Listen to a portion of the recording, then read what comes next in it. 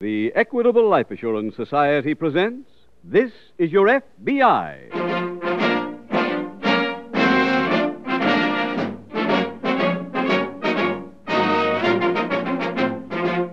This is Your FBI, the official broadcast from the files of the Federal Bureau of Investigation. Presented transcribed as a public service by the Equitable Life Assurance Society of the United States and the Equitable Society's representative in your community.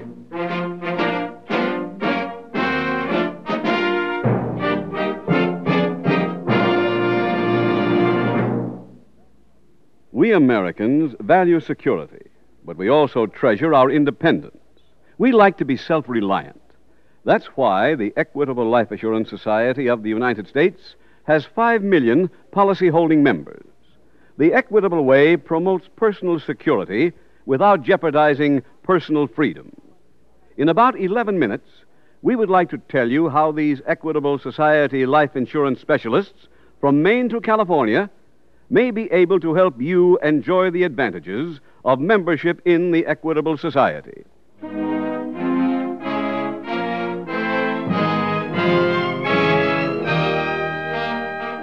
Tonight, the subject of our FBI file, Fraudulent Bankruptcy. Its title, Manhunt.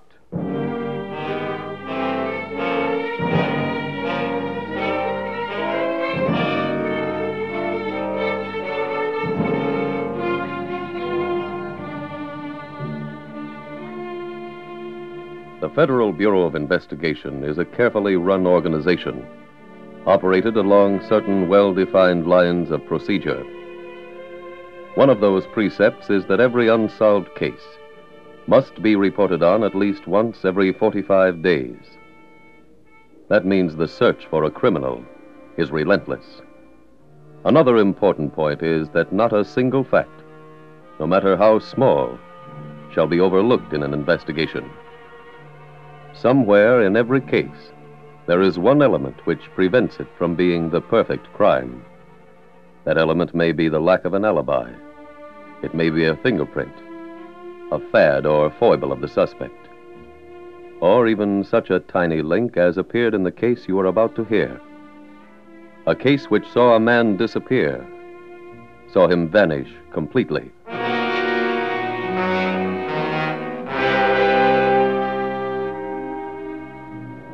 Tonight's file opens in a large Midwestern city.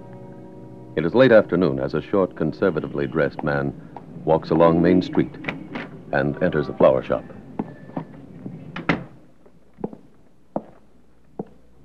Can I help you, sir? Do you carry funeral wreaths? Yes, I do. Right this way, please. The man looked at several and rejected each. He said they were too fancy. He wanted something simple and in good taste. Perhaps this one. Exactly. That's the one I want. It's $10. Very well. I'd like it delivered to this address as quickly as possible. Madison Street? Near the river. I have to be in that neighborhood in about an hour. Oh, could I trouble you to bring it? Surely. I'll be waiting out front for you. And here's your money. With that, he turned, left the store, and walked leisurely to his car. Then drove off through the downtown traffic. A few minutes later, he reached his destination, a warehouse in the waterfront district. Over the entrance was a large sign, McDonald Wholesale Grocery Company. The man entered and went to his office. In an hour, he returned to the street and waited. Sorry I'm late, Mr. Cooper. Oh, that's all right. Here's your wreath. I'd have been on time, but I drove around the block twice looking for a funeral parlor to deliver this to. No, it's for this front door. One of my oldest employees passed away. Oh. And out of respect for the dead, I'm closing the warehouse for 5 days. The wreath was then tacked to the door, where it had more of an effect than expected. For it was that wreath which led to the investigation of one of the most brazen criminals in FBI history.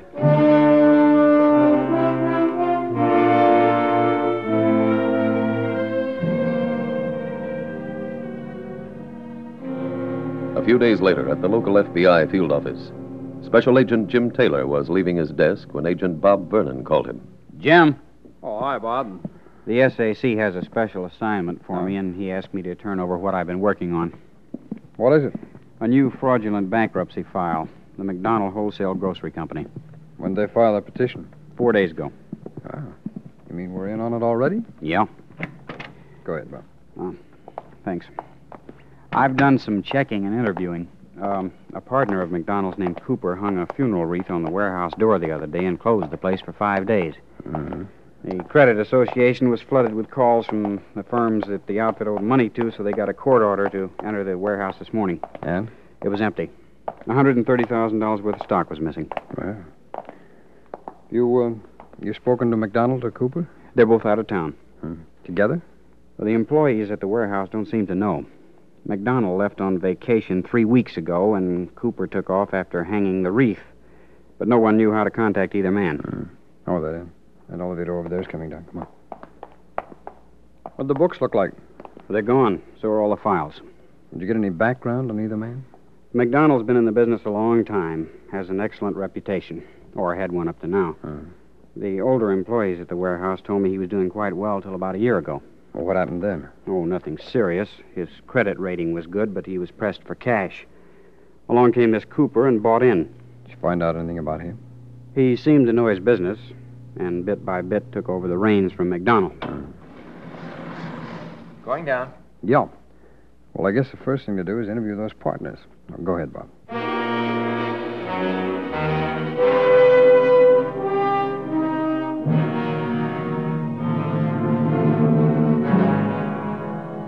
Agent Taylor quickly located Mr. McDonald, the original owner of the warehouse. He told about becoming a figurehead in his own business, with his new partner, Andrew Cooper, taking gradual control. Investigation proved that to be true. McDonald was cleared. The search for Cooper was intensified. His former home was searched. His neighbors were interviewed. His business associates and acquaintances were questioned. It was learned he had a wife and a 23-year-old son. They had disappeared, too. Meanwhile, in another city a few hundred miles away, a short, conservatively dressed man enters a flower shop. Good morning, sir. Morning. Well, what can I show you? A floral piece. This way, please. I'd like to charge them. My name is Kaiser. Here's my card. Oh, I know the Bay City Grocery Company. You do? Oh, yes, my brother used to work in the stockroom there. Well, small world. Here we are, Mr. Kaiser. Is this your complete assortment? Now, are there any particular flowers you'd like me to use? No, your judgment's good enough. Just make it gay. This is for our opening.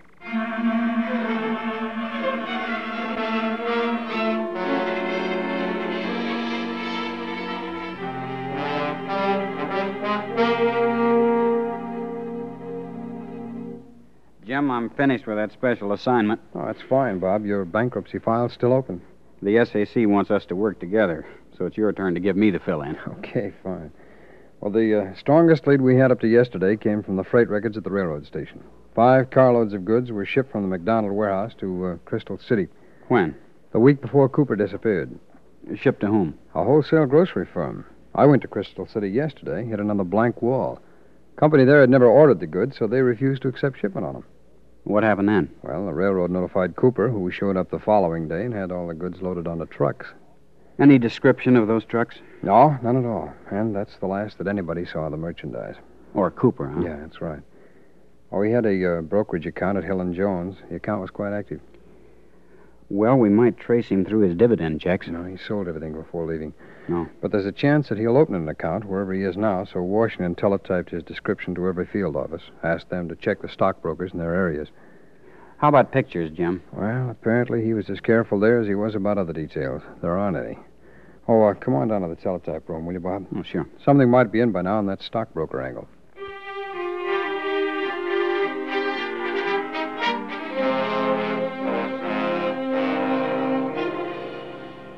That lead, like the others, petered out. The following week, the metal filing cabinets removed from the McDonald Wholesale Grocery Company were discovered at a second-hand office supply store. They were empty. The owner had bought them from Cooper and paid by check. The check had been cashed at a local hotel. The hotel register showed Cooper had stayed there, but was gone. A month went by. 2 months. A year. Cooper's neighbors were re-interviewed. His personal and business friends were questioned again. No one had heard from him. Then, one evening in Bay City, the door of a warehouse opened, a wholesale grocery warehouse. And the short, conservatively dressed Andrew Cooper, alias Andrew Kaiser, stepped into the street. As he crossed the sidewalk to his car, he saw a policeman approaching. Good evening, officer. Hello, Mr. Kaiser. Cooper walked to his car, got in, stepped on the starter, and drove off.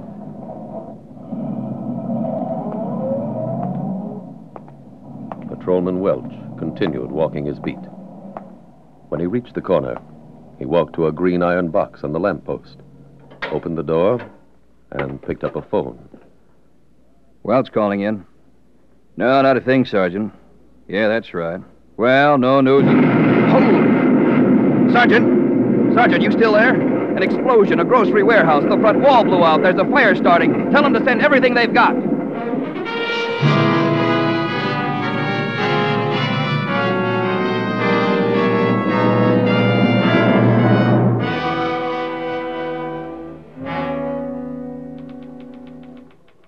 Bob, did you draw the Cooper file? Yeah, Jim. My turn to do the report. Oh, well, don't start it yet, huh? Why not? We just got a memo from the resident agent covering Bay City. On Cooper? No, on a fraudulent bankruptcy case. Here it is. A firm named the Bay City Grocery Company was owned by 2 partners, Mr. Allen and a Mr. Kaiser. Mr. Allen took sick about 2 months ago, had to stop coming down to the office, leaving Mr. Kaiser to run the place. Mm-hmm. Then 3 weeks ago, there was an explosion and fire at the firm's warehouse. The alarm was turned in immediately. Warehouse wasn't completely destroyed. I see. Inside the place were found open barrels of gasoline, but no groceries. Investigation showed the firm was an old established company with good credit up to about 2 years ago when Mr. Kaiser bought in. Familiar pattern. Yeah, even down to the detail of Mr. Kaiser now having left with destination unknown. His description tally with Cooper's? Yeah, in some ways, but it's as vague in general as the other one we had. This will help more, though. Hmm? It's a warehouse receipt that Kaiser signed. Now, let's take a look at that letter that we have here of Cooper's, huh? Yeah, should be someplace down near the bottom. There we are. All right. Here, lay them down on the desk. Put the signatures together there. They look identical. Yeah. Well, we'll send them to the lab for confirmation, Bob. But I think we just cut a year off of Cooper's lead.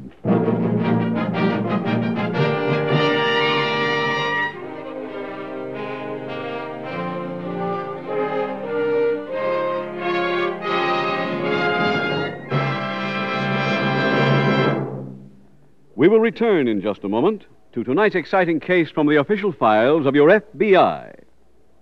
But now we'd like to have you hear from Mr. Walter Roberts, a member of the Equitable Society for 3 years. Mr. Roberts, what was it that interested you in joining the Equitable Society? Mr. Keating, my wife and I were listening to this program about 3 years ago, and we heard about a life insurance plan that appealed to us. And so I telephoned your local Equitable office, and one of your representatives came around to give us more information. He certainly knew what he was talking about. I felt here was a man I'd like to do business with. Well, that's typical of Equitable Society men everywhere, all 8,000 of them. They strive to be helpful. They try to make friends and earn your confidence. Well, we have complete confidence in our Equitable agent. You can have. The typical Equitable Society agent has selected life insurance as a career. He is given special training. He knows the facts and the advantages of every type of Equitable life insurance. And back of him, supporting him with any additional information he may need, is a staff of highly trained experts in the Equitable Home Office. This is a group of specialists, actuaries, technicians, and economists. No matter what your insurance problem may be, if security and peace of mind for yourself and your family is your object, your local Equitable agent will be glad to discuss your problem with you at any time and without any obligation. Consult your local telephone directory for the name of your local Equitable Society representative. Or write to the Equitable Society, care of this station. That's EQUITABLE. The Equitable Life Assurance Society of the United States.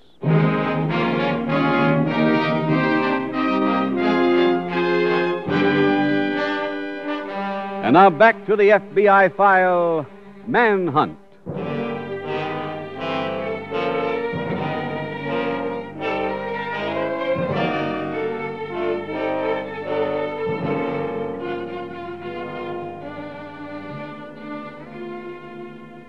Few people become professional criminals for any single reason. Greed may be a dominant cause in many, insecurity in others, and hatred of society in a proportion of the remaining cases. Some students of crime point to another reason seldom mentioned: the decline of religion. Study after study of religious training among criminals prior to their arrest show almost none with interest in or knowledge of any religion. One of the tenets of any form of worship is the golden rule of doing unto others as you would have them do unto you. Obviously, no criminal lives by that code. Mainly because, as the figures show, the great majority were never taught the basic concepts of any religion.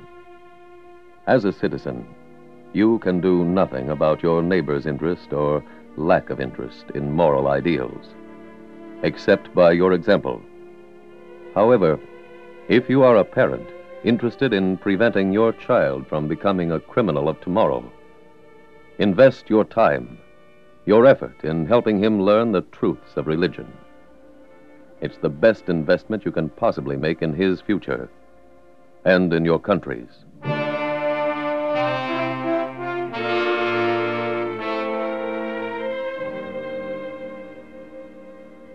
Tonight's FBI file continues in Bay City. Special Agents Taylor and Vernon meet after their first day of investigating the new crime. Jim, you got anything? Yeah, a little. Not enough. When Cooper left, he borrowed a car from a neighbor. Turned up abandoned at a resort hotel about 30 miles from here. That close, huh? Doorman remembered Cooper leaving with someone in another car. Any description? No, and the doorman couldn't give any details on the driver. You seen the warehouse employees? Yeah. And I went over the few books that didn't burn. They only confirmed the fraud. What happened to the stock, Bob? The book showed sales to fictitious companies. And whose writing were those entries? The bookkeeper's, but made on instructions from Cooper. Here's her sworn statement. Thanks. And I also got a statement from Cooper's partner. He wasn't in on any conspiracy. It's an exact duplicate of the other job. Yeah. You get any details on Cooper's personal life? Yeah, a few. He lived in a suburb called Glenview. In his own home? No, furnished rental. I went through the place this afternoon. He didn't even leave an old newspaper. You talked to any of his neighbors? No, not yet. I bought a city map of Glenview, though. Mm-hmm. Let's see now. Yeah. Here. This is where he lives, so let's fan out from there.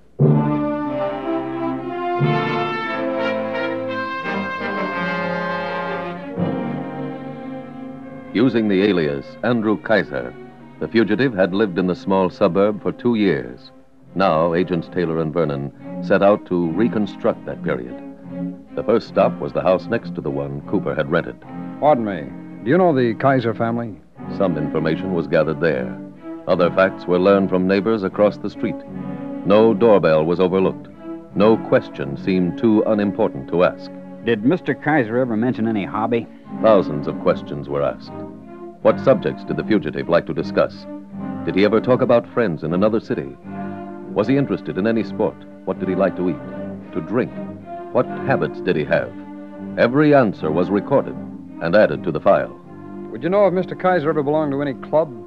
After covering the neighbors, Agents Taylor and Vernon visited the tradespeople in the area. The laundry the Cooper family patronized, the corner newsstand, the milkman. Everyone who saw or spoke to the fugitive. Can you remember any of his visitors? Then came visits to Cooper's former business acquaintances. Restaurants he frequented were called on. Waiters interviewed, bartenders, hat-check girls. Each day, the two agents continued their search for facts.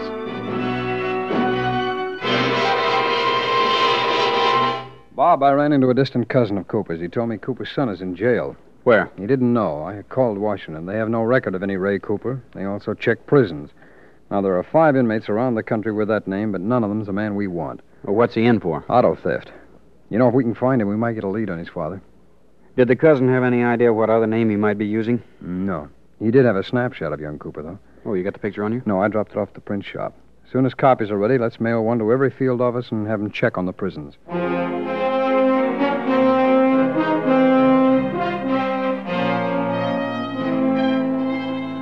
Brilliant, intuitive deductions play a part in some cases, but for the most part, the answer is plain hard work.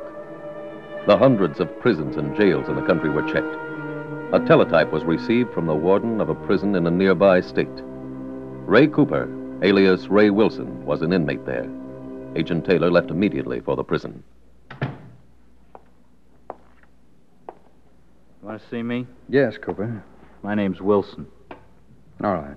That part doesn't matter. I'm a special agent of the FBI. They told me.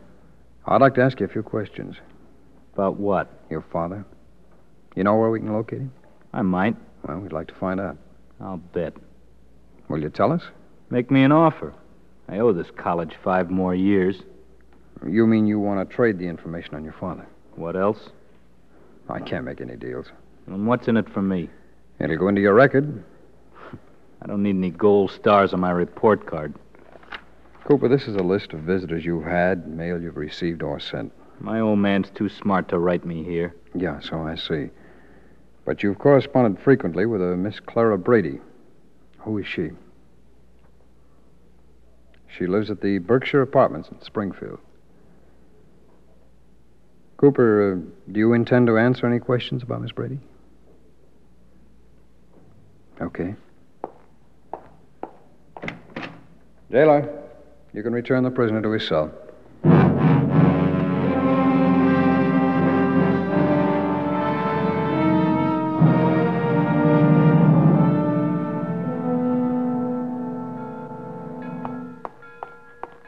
I got here as soon as I could, Jim. Now, come on, the Springfield Express leaves from track 11.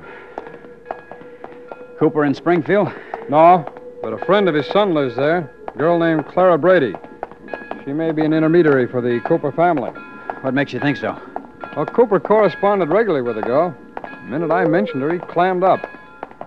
If the family has an information drop, this is the kind of a girl they'd pick. Springfield police told me she has a record. What kind? 3 arrests for suspicion of working with a stolen car ring. Say, wasn't Ray Cooper arrested for car theft? Yeah, that's right. That's the way they might have met. Doesn't sound like the type who will pour out her heart to us. No, probably not. Then what? Well, if she won't talk, Bob, let's do a job like we did on Cooper. We'll go out and dig every fact about her that's available.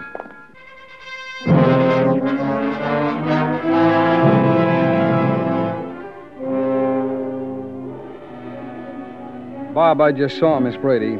She wouldn't admit knowing Ray Cooper. I've just gone through the local newspaper files. Oh, did you find anything? A few clippings and pictures of her at different nightclubs. No, what were the clippings about? Her 3 arrests, and one told about an auto accident she had on Route 3. Route 3, huh? Well, that's the road between here and Bay City. Maybe Cooper was with her. Let's check that accident report.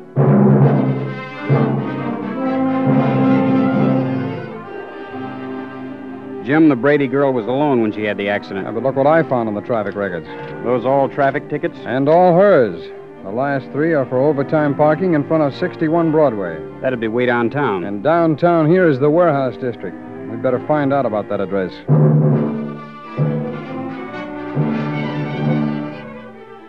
Bob, 61 Broadway's a warehouse. Whose? The White Company. Let me get a look at that phone book. WWH. Here it is, the White Company. Wholesale groceries.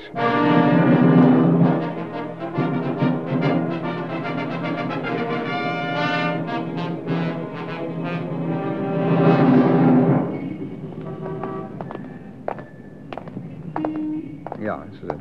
61. No trucks at the loading platform. All the windows are closed. See, it's only 3:15. Everybody couldn't have gone home.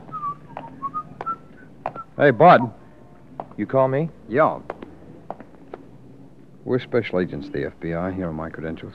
Well, what do you want me for? Nothing. Who's that funeral wreath for? The White Company. The warehouse looks closed. Well, it can't be. Mr. Crawford called for this a little while ago. Mr. Crawford? He's the boss. Do you mind if we go in with you? No. Fine. Go ahead. Thanks. I got it, Jim. Okay. Mr. Crawford's office is over there. You seem to know this place pretty well. I was here about a month ago. Mr. Crawford got some flowers when he bought the place. It was so jammed then you could hardly get through. Huh? He's in here. Well, son, I see you finally got here. Yes, Mr. Crawford. Did it take 3 of you to deliver 1 wreath? No, we came to see you about something else. We can wait till you're through with him. All right. So tell them to charge the wreath, and this is for you. Thank you, Mr. Crawford. Now, gentlemen, what can I do for you? You can get your hat and come with us. What? We're special agents of the FBI, Cooper. This is a warrant for your arrest.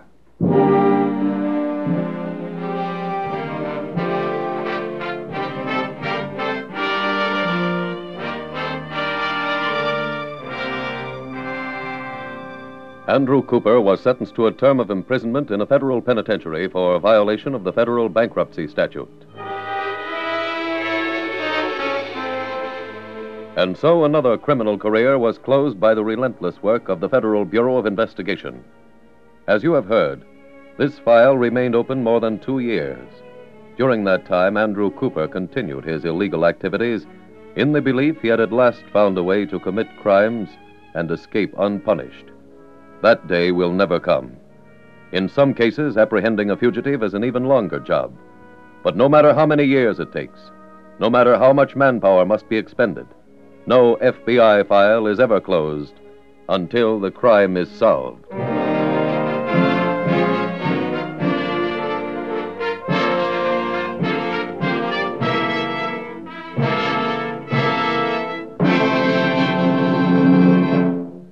Just one last word about a very important man in your community. He is the man who can help you most if your problem is how to provide for future security and peace of mind for yourself and your family. He is your local Equitable Society representative. There are 8,000 of these trained life insurance specialists ready to serve you and without any obligation to you, no matter where you live.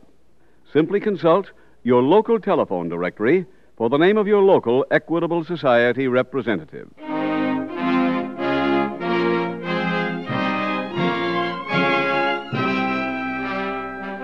Next week, we will dramatize another case from the files of the Federal Bureau of Investigation. Its subject, armed robbery. Its title, Hot Ice.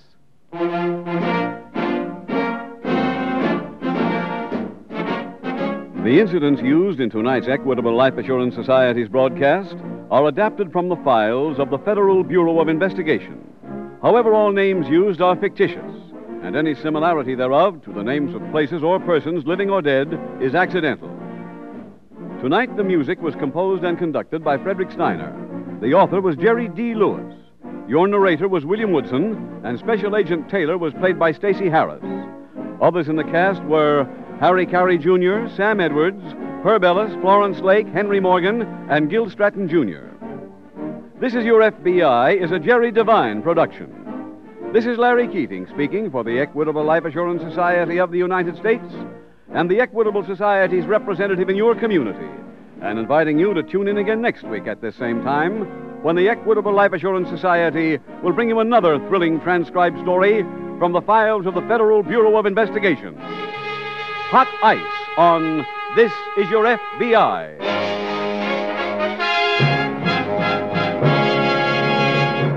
Stay tuned for the adventures of Ozzie and Harriet. There's fun for the whole family when Ozzie and Harriet come your way next. This program came to you from Hollywood.